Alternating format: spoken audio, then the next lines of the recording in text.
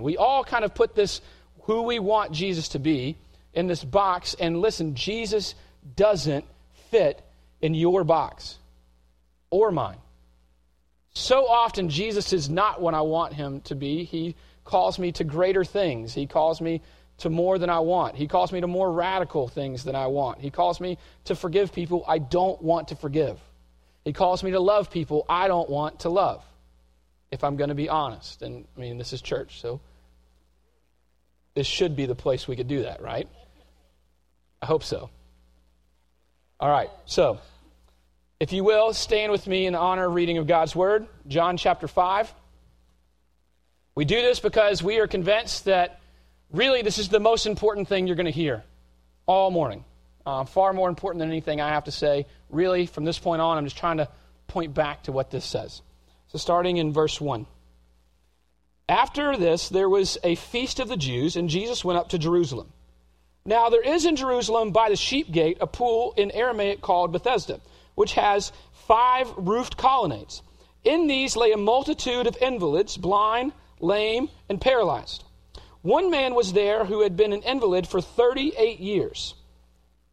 When Jesus saw him lying there and knew that he had already been there a long time, he said to him, "Do you want to be healed?" The sick man answered him, "Sir, I have no one to put me into the pool when the water is stirred up, and while I am going, another steps down before me." Jesus said to him, "Get up, take up your bed, and walk." And at once the man was healed and took up his bed and walked. Now that day was the Sabbath. So the Jews said to the man who had been healed, "It is the Sabbath. It is not lawful for you to take up your bed." But he answered them, "The man who healed me, that man said to me, 'Take up your bed and walk.'"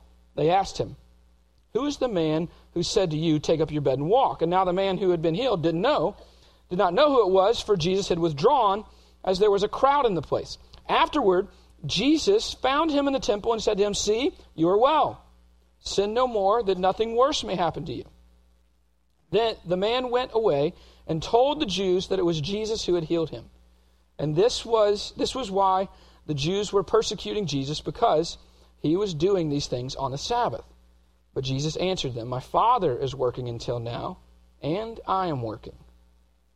This was why the Jews were seeking all the more to kill him, because not only was he breaking the Sabbath, but he was even calling God his own Father, making himself equal with God. You may be seated. Let's pray. God Almighty, as we look into your word this morning, Lord, my prayer is that you speak louder than me. My prayer is that we hear clearly from your Holy Spirit what it is you have for us to hear today. Lord, that each of us may leave here more in love with you than we arrived. Lord, I love you, and I am so grateful that you love me. In Jesus' name I pray. Amen. So there's some initial questions I have. I'm a questioner. And so when I read this, there's a couple of things that I ask when I first read this. One was, why didn't Jesus heal more people? Why does he show up where it tells us there's invalids everywhere? There's handicapped people, there's paralyzed people, there's lame people everywhere, and Jesus picks one guy, and listen, this guy doesn't call out to Jesus. This is not one of those stories. We have stories. We have another story where Jesus is in a crowd, and there's people everywhere, and all of a sudden Jesus goes, "Who touched me?" And his disciples are like, "Who touched you? There's a mob around you. Everybody touched you." And he's like, "No, somebody touched me, and I healed them." Which, I mean, that would be a great thing to do accidentally. And so Jesus wants to know. Now, this is not somebody reaching out to Jesus, someone coming after Jesus. We talked a few weeks ago about 4 men who brought their friend, and they lowered him through a roof, and how that was a huge step of faith. And, man, this faith, and he says, because of your faith, you have been healed in several places in Scripture. But in this one, this guy doesn't reach out with any faith. Jesus seeks him out. Jesus finds this guy, and Jesus says, "Do you want to be healed?" And he doesn't even answer yes.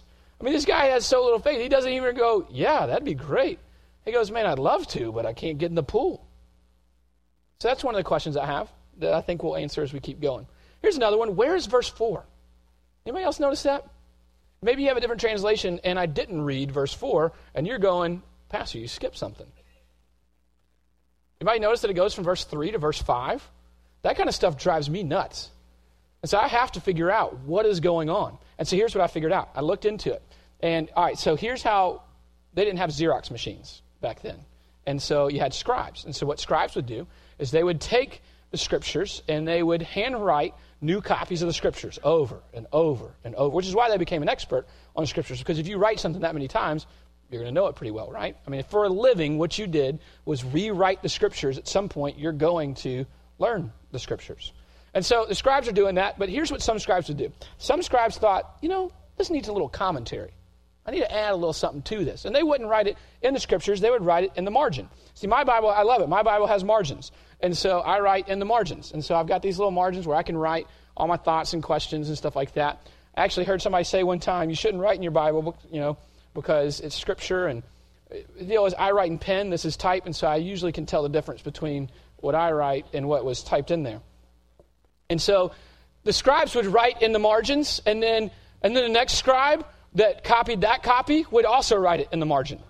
And then the next guy would also write it in the margin. And then one guy would go, this is what happened with verse 4. Some guy would see what was in the margin and go, oh, they forgot to put that in here. And they would write it into the Scriptures. This is what happened. Now, how do we know that? Well, because I told you so. No, I'm just kidding. How do we know that? All right, so here's what we have. We have old manuscripts and we have newer manuscripts. There's actually, I don't know if you know this, there are more copies, because of that process with the scribes, there are more copies of the Holy Scriptures of the Bible than there is of any other ancient writing. I'm not talking about like copies like we have like this. Like there's more like old, like on papyrus and stuff like that. More of those copies than there is of any other ancient text at all. Like there's more of that than there is of Shakespeare.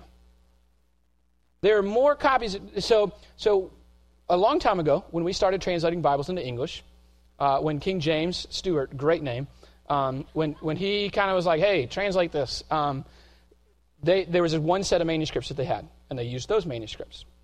And then later, archaeologists found more manuscripts that were actually even older than the ones that were used then. And so here's the question you have to ask yourself.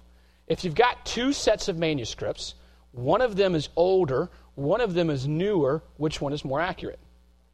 Older. The older ones, because it's closer to the original, right? I mean, when you make a copy of a copy of a copy of a copy of a copy of a copy of a copy, at some point you're going to start to lose things, right? And so the older the manuscripts get, the more accurate it is. And so this verse 4 was in the newer manuscripts. But it wasn't in, it was just a scribal margin right in the older ones. That's how we know that verse 4. Now, the other reason we know verse 4 is, questionable, is if you read verse 4, what it says is that basically every once in a while an angel would come and stir up the waters and the first person in would get healed. Now, does that sound like something the way that God would actually design it, or does that sound like an urban myth? Or maybe a rural myth, I don't know. It sounds more like something that we would kind of just make up, some sort of legend that we would make up. And so that's what's going on with verse 4. So there's your answer to that. Where is verse 4? In the margins. And so now that explains to you why in verse 7, when the man answers Jesus, he says, man, I'd love to get well, but I can't. I'm lame, hence I can't get to the pool first. The whole reason I can't get to the pool is because I'm not well. The whole reason I need to get into the pool is because I'm not well, and nobody's willing to take me. So, yeah, I'd love to get well, but I've been sitting here for 38 years, and it hadn't happened. So, sure, that'd be great. So that's where verse 4 is. Another one I want to ask is, why didn't Jesus stick around? Like, Jesus heals this guy and then disappears. So what is that all about? We'll look at that in a minute. And then another one is, how does sin correlate with sickness? Because we see this. We see when Jesus encounters the guy later in the temple, what does he say to him? He goes, see, you're well, that's good. Now go and sin no more so nothing worse happens to you. So for some reason, there's some correlation with sin with what's going on in this man's life. And so let's do this. Let's look at this. What we're going to do is we're going to break this up into 2 or 3 verses at a time. And I just want to see if what we can find in those verses together. And hopefully we'll answer all these questions by the time we get to the end. First, we got to look at some just general setup context of the first 4 verses, but 1 through 5. So 1 through 5, after this, there was a feast of the Jews, and Jesus went up to Jerusalem. Now there is in Jerusalem, by the sheep gate, a pool in Aramaic called Bethesda, which has 5 roofed colonnades. In these lay a multitude of invalids, blind, lame, and paralyzed. One man was there who had been an invalid for 38 years. All right, so what do we know about what's going on? We know that Jesus has kind of been traveling back and forth. He's made his way back to Jerusalem. He's by some pool, by a gate. Now, you may want to ask what pool and what gate. And I would love to be able to answer that question for you, but I can't. I looked it up. I searched all I could. There's a lot of debate over what pool it is and what gate it is. We do know it was a pool by a sheep gate. We do know that when Nehemiah, in the Old Testament, Nehemiah is rebuilding the walls around Jerusalem, we do know, and I think it's the 33rd chapter or something like that, in Nehemiah, we know that he rebuilds the sheep gate. So there's a sheep gate in the wall around Jerusalem. So there's a pool here, and there's 5 colonnades around that pool, and this is what we know. Now, that's not necessarily super important in any sort of way to us today and what we're looking at, but that's where they're at. And all these people are hanging out around the pool, and they're waiting to get into the pool. Like I said, if you read verse 4, they want to be the first one in once the water bubbles. Now, why would it bubble? Because it's probably an intermittent spring, which actually has some minerals in it that can help you medicinally to some degree. I know down in Green Cove, there's a pool that's fed by a spring. I didn't see any invalids hanging out around it. But there was this idea, and so that's where they're at. So that's our context. But here's the deal. The answer to really all these questions, and I say this a lot, and so the answer to all these questions is it's all about Jesus. It's all about Jesus. I want to show you why. First off, we see Jesus' knowledge. In verses 6 and 7, we see him say, when Jesus saw him lying there, so this guy was been there for 38 years, when Jesus saw him lying there and knew that he'd already been there a long time, he said to him, do you want to be healed? So he already knew how long this guy's been there. He had knowledge of what was going on in this guy's life. The sick man answered him, sir, I have no one to put me into the pool. And when the water is stirred up, and while I'm going, another steps down before me. So somebody always beats me there. Jesus is aware of your struggles. What we need to understand is that nobody comes in clean today. Nobody gets to come in here today and have it all together. Nobody. One of the things that has plagued the modern church is this idea of playing pretend that everything is okay. So I prefer that we create a culture of transparency and honesty so that we can be a community that legitimately helps each other. Because if I don't know what's going on with you, I can't help you. Now, Uncle Randall, you're a doctor. If I came to your office and just said, man, I don't feel good, you would have some follow-up questions, wouldn't you? And if in the end of your follow-up questions, I was like, nah, I'm good. I'm fine. Are you going to be able to help me? No, not at all. And it's the same way as a community. If we all think everybody's okay, here's 2 things that happens. One, if everybody thinks you're okay, then nobody's trying to take care of you and carry that burden with you and walk life with you. And then 2, here's the other thing that happens. I see this all the time. People come to saving faith in Christ and they become a Christian and they had this screwed up life and they're like, man, I'm so glad to be a Christian now. And then they come to church and they're like, man, all of you have already got this figured out. I don't fit in here. So listen, I think when we all will admit that we're all screw-ups, then we'll all be able to help each other and realize that we all fit in together. Saying that you won't go to church because of the hypocrites doesn't make any sense. Yeah, I mean, the church is full of hypocrites, which is exactly why you would fit in well here. Because you're one of us. And Jesus loves us. Isn't that great? Isn't that great that in the midst of all that, Jesus loves us? Man, that's good. So Jesus knows, he's aware of your struggle. Nobody comes in clean. Psalm 139, 2-4 says this. You know when I sit down and when I rise up, you discern my thoughts from afar. You search out my path, and my lying down are acquainted with all my ways. Even before a word is on my tongue, behold, O Lord, you know it altogether. So not only does Jesus know all the things that you've screwed up, he knows all the weird thoughts you've had about screwing up, which is scary. But yet, he loves us anyway. Jesus' healing power. So let's talk about Jesus' healing here for a minute. Why did he heal this guy? Why does he not heal anybody else? Verses 8 and 9, Jesus said to him, "Get up, take up your bed and walk." And at once the man was healed and took up his bed and walked. Now that day was the Sabbath. Why would Jesus heal just one guy? Now, we see other times that he heals everybody that comes around. When we talked about the 4 men who brought this guy to Jesus and lowered him through the roof, the reason they did that is because he was healing everybody he met. I mean, Jesus was just healing people, drawing this huge crowd. And so there are times in which Jesus just heals everybody around. And this would be a prime time to do it, right? Because that's primarily who's around him. But he kind of sneaky walks in, picks one guy, heals the guy, and then disappears.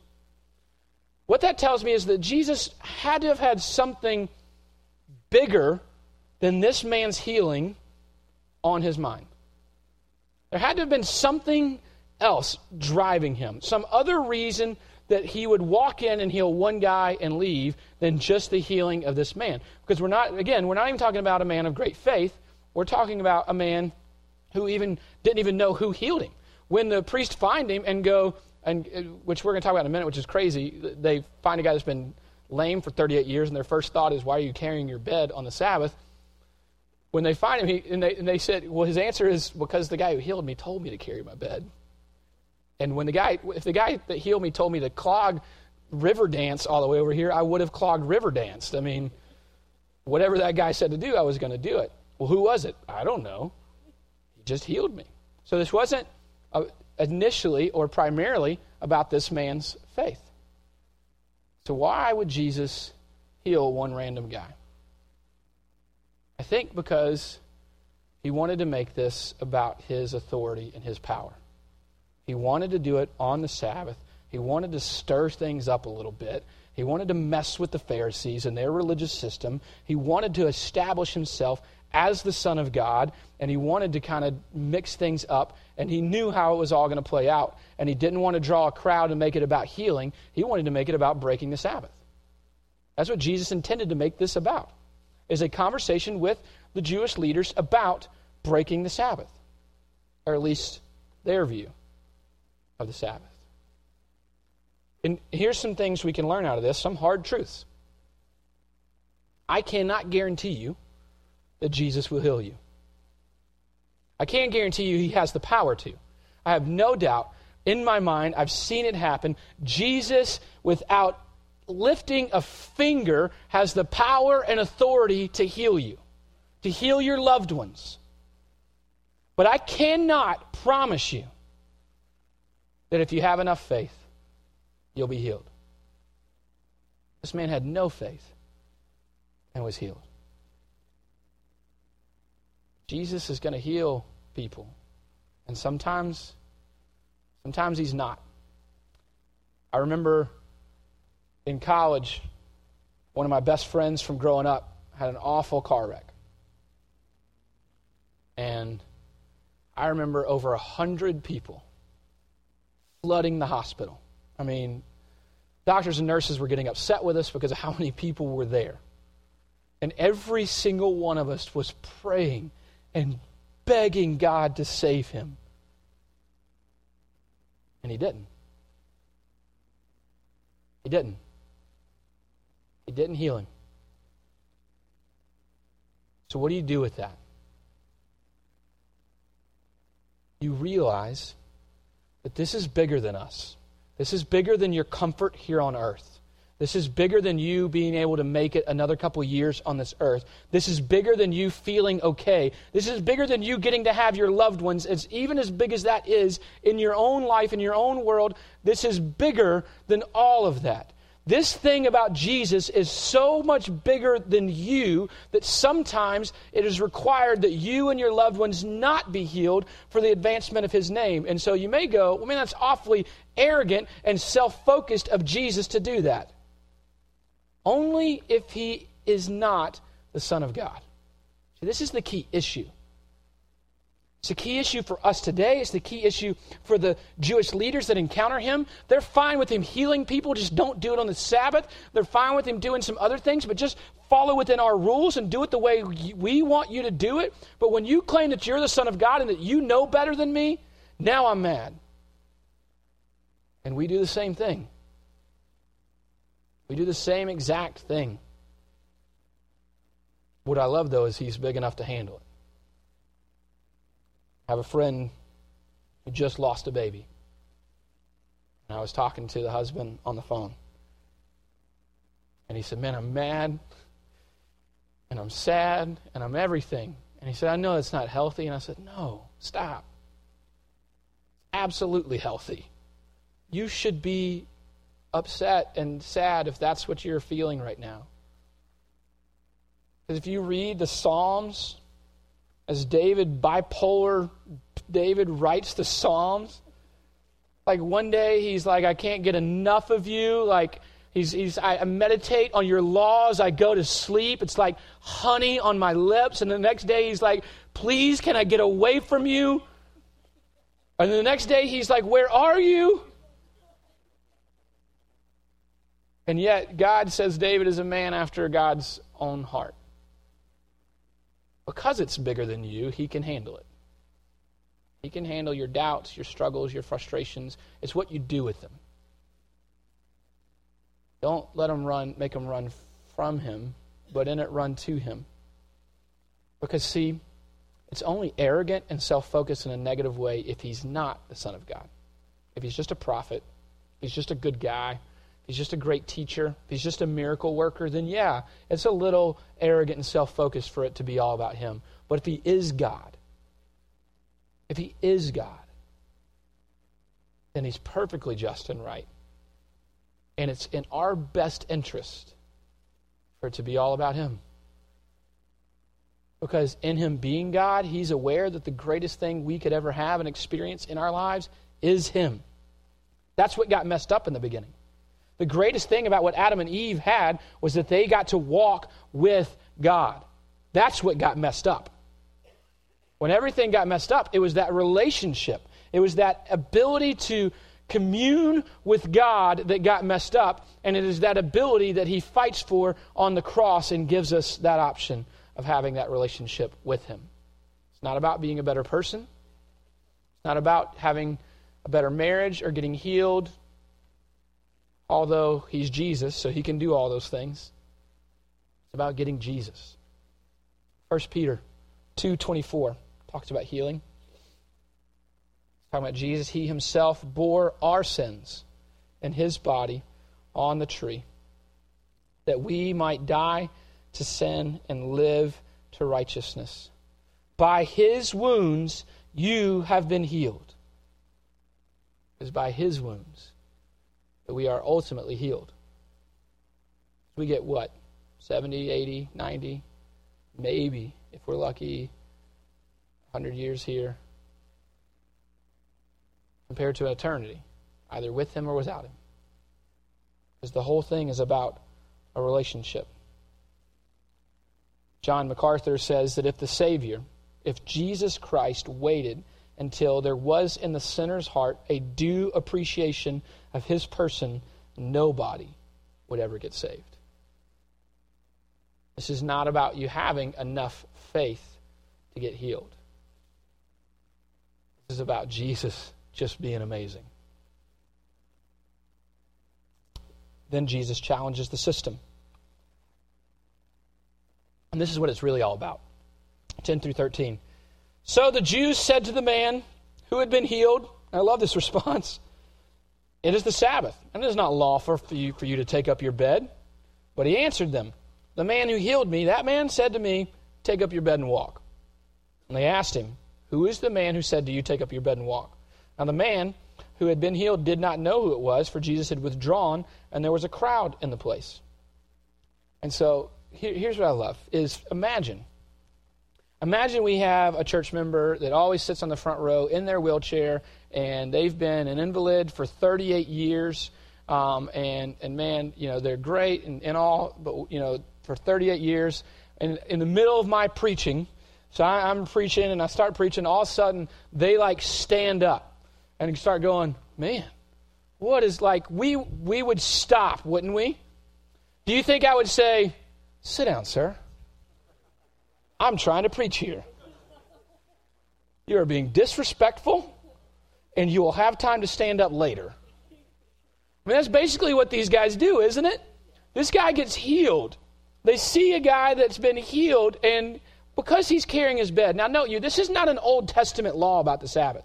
The Sabbath is an Old Testament law, yes, but this part about the Old Testament, see what the Jewish leaders would do is, in a good intention, they had the law, and in the law, the guy was very clear, don't break the law. So what they did is they kind of built these protections around the law. And so they would start to give these certain descriptions of what you could and could not do on the Sabbath, because the law really was just don't do anything on the Sabbath for personal gain. And they were like, well, how do we make sure that we don't work? I mean, that's just pretty serious. We got to make sure that we don't work. So you know what you can't do on the Sabbath according to their rules? You cannot look in the mirror. You know why? Because you might see a gray hair and pluck it out.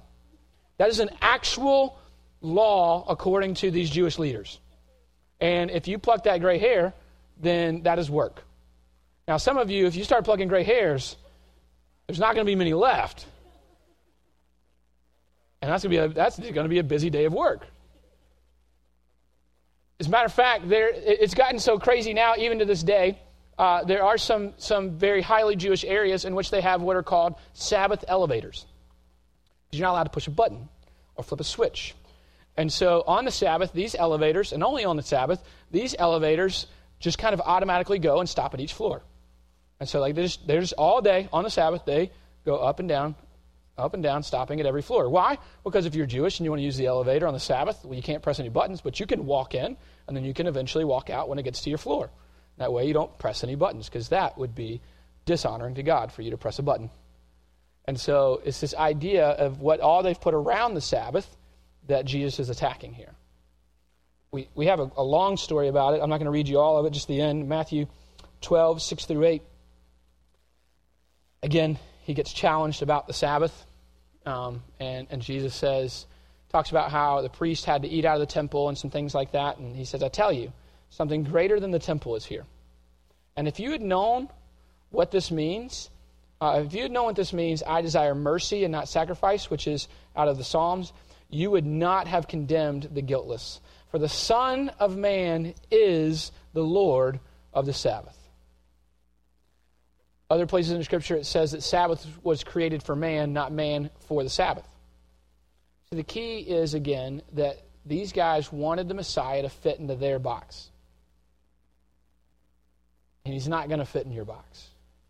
And he's not going to fit into my box. And so what does Jesus do? He stirs things up. Now, I would tell a personal story about me stirring things up, but those don't exist. No, my entire family's here. They know. They could tell you 100 stories of me challenging authority. I do have a fun story for you about challenging authority. So in New Orleans, we have some friends that have these neighbors that he had put up this nice fence, and the homeowners association came real hard on him against this fence for some reason. And it became this massive battle between him and the homeowners association about this fence. And he literally ended up having to take this very expensive, very nice, not an eyesore. We're not talking like an ugly fence, a good-looking fence, but he wasn't allowed to have it. So he had to take this fence down. And he was so mad at the homeowners association, to stir things up, he started to look through all the rules for the homeowners association and saw that you could have lawn decorations. So this man, just to spite the homeowners association, because they called his fence an eyesore, he built, or had a sculptor built, or I don't know who, but these things are huge. 3 14-foot pink flamingos and a 12-foot rooster in his front yard. Now that's one way that you could challenge the system and challenge authority. Jesus is intentionally challenging authority here. The whole reason he healed this guy was for the setup of this moment, because Jesus could have just said, get up and walk, couldn't he? I mean, he's Jesus. He could do whatever he wants. But he could have just told the guy, get up and walk. But what is it? Jesus specifically says, pick up your mat, get up, and walk. Jesus specifically tells him to pick up his mat, and this is what they're mad about. He's carrying his mat on the Sabbath. And so, as Jesus challenges the system, we see that Jesus doesn't fit nicely into what we want him to fit into, nor does he with the Jewish leaders. So who is he really then? Well, Jesus is Emmanuel.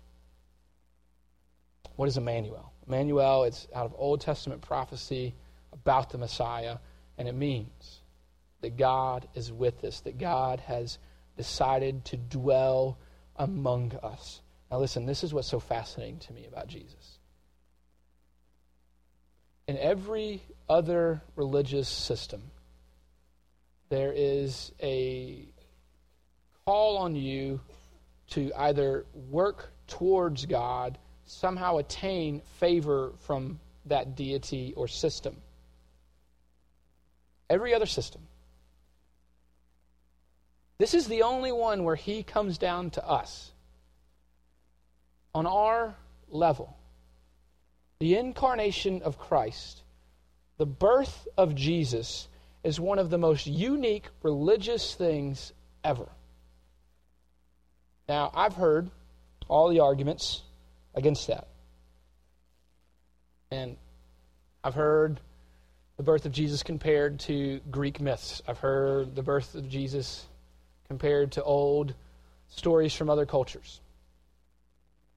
What's funny is where I've heard most of those is on Facebook in neat-looking infographics.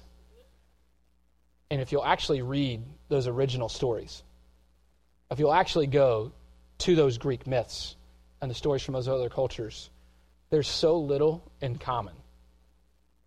It's not the same, I can assure you.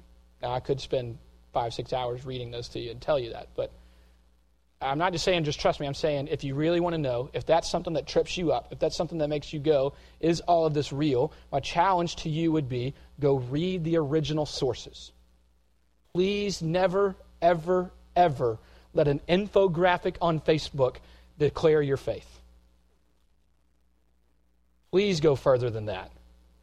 Please go much deeper than some nicely packaged, simplistic argument. If you read the originals, you'll see that there's something so fascinatingly unique about Christ that it sets him completely apart. If you look at great scholars who have studied this, many of them have come to the faith to their own chagrin. My favorite of that is C.S. Lewis. Many of you may not know that, but C.S. Lewis was not a believer. He was an atheist. He was a professor, and as he was studying it, the uniqueness of Christ perplexed him. And he just couldn't get away from how different Christ was. He one time was walking down the hallway, and after he did become a believer, and a couple other professors who really were upset with him, had written every religious system ever on a chalkboard. And they brought him into the room and they said, C.S. Lewis, what's the difference between your Jesus and all of these? He said, it's easy. Grace. Jesus is the only one that offers grace. Why? Because our God, and no real God, can be attained by us on our own effort. If you can attain to your God on your own effort, is he really worthy of being called a God? Our God is so big, so amazing, that there's literally no way on your own you could get to him. It requires his incarnation. It requires him being Emmanuel. It requires him dwelling among us. John 5:14-18. Afterward, Jesus found this guy in the temple and said to him, see, you are well. Sin no more, that nothing worse may happen to you. So let's stop for a second on that and answer how does sin correlate with sickness?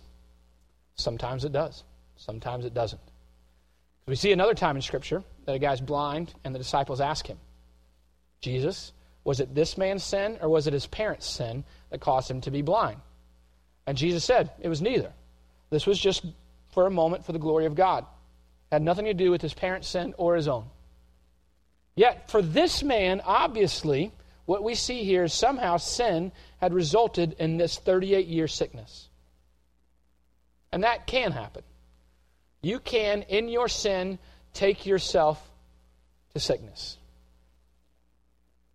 And so, when we see the rules in Scripture of how God tells us to live, sometimes we go, Pastor, you talk about grace, but I see the Bible telling me to do this, to do this, to do this, and to do this. That doesn't really seem like grace. That seems like rules. Really what it is God designed the world, and so He happens to know how it works. And so in that, He gives us guidelines in which to live in this world in such a way that He has given it, and He has designed it, that we may live in the world in the way in which He has designed it, for our own good, for His glory, and for our joy. Sin doesn't always correlate with sickness, but it certainly can and apparently does in this man's life. So the man went away and told the Jews that it was Jesus who had healed him. And this was why the Jews were persecuting Jesus, because He was doing these things on the Sabbath. So now they're persecuting Jesus because He's doing things on the Sabbath, but then it takes a turn. But Jesus answered them, "My Father is working until now, and I am working." Let me explain why He says that. Now, the Jews certainly believed that you were not to work on the Sabbath because that is an Old Testament law, but they also believed that God worked on the Sabbath to a degree, because the world keeps spinning, we keep breathing, things keep happening, and so there was a understanding amongst Jewish leaders that at a limited capacity, at only what He had to do in their mind, only what He had to do, God was the only one who worked on the Sabbath and should. And so when Jesus says, "My Father is working, and so am I," He's making a very big statement there. He is declaring Himself the Son of God, equal with God. And we see that. He says, "My Father is working until now, and I am working." 18. This was why the Jews were seeking all the more to kill Him. Because not only was He breaking the Sabbath, but He was even calling God His own Father, making Himself equal with God. So what does this have to do with Christmas? Because Jesus is Emmanuel. Jesus is God in flesh. Jesus is God walked among us on this earth. Jesus is God's effort to reconcile us back to Him. And if Jesus is the Son of God and not just a prophet or a good teacher or a miracle worker, the implications and ramifications of that are massive, aren't they? If He is the Son of God, we have to take far more seriously every single thing that He says. John 1, 9 through 14. This will be our last passage. The true light, which enlightens everyone, was coming into the world. He was in the world, and the world was made through Him, yet the world did not know Him. He came to His own, the Jewish people, and His own people did not receive Him.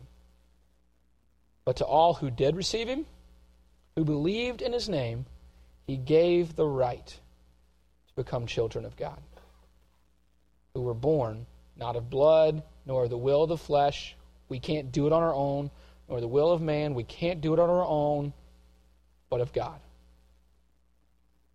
The Word became flesh and dwelt among us. That's Christmas. The Word became flesh and dwelt among us. And we have seen His glory. Glory as of the only Son from the Father, full of grace and truth. Jesus is not meant to be an addition to your philosophy on life. Jesus is not meant to be an addition to how you become a nice person. Jesus is either the Son of God, as He claims to be, or He's a liar. And we should ignore everything He says. The implications are massive on your life of who Jesus is to you. And I can assure you, the more you get to know him, the less he's going to fit in your box. That's the fascinating thing about him. We could dive deep into getting to know Jesus, and you will never reach the depths. Ever. That's the beauty of it. And a God that big loves you. A God that big loves me. Pastor, you don't know what I've done. You don't know my screw-ups. You don't know mine. Jesus does. He knows them all. He knows your screw-ups. He knows your thoughts about screw-ups. He knows it all. And to those whom believed, he gave the right to become children of God. We get to go from being enemies of God to his children and get inheritance. And that is what Christ is about. That is what Christmas is about.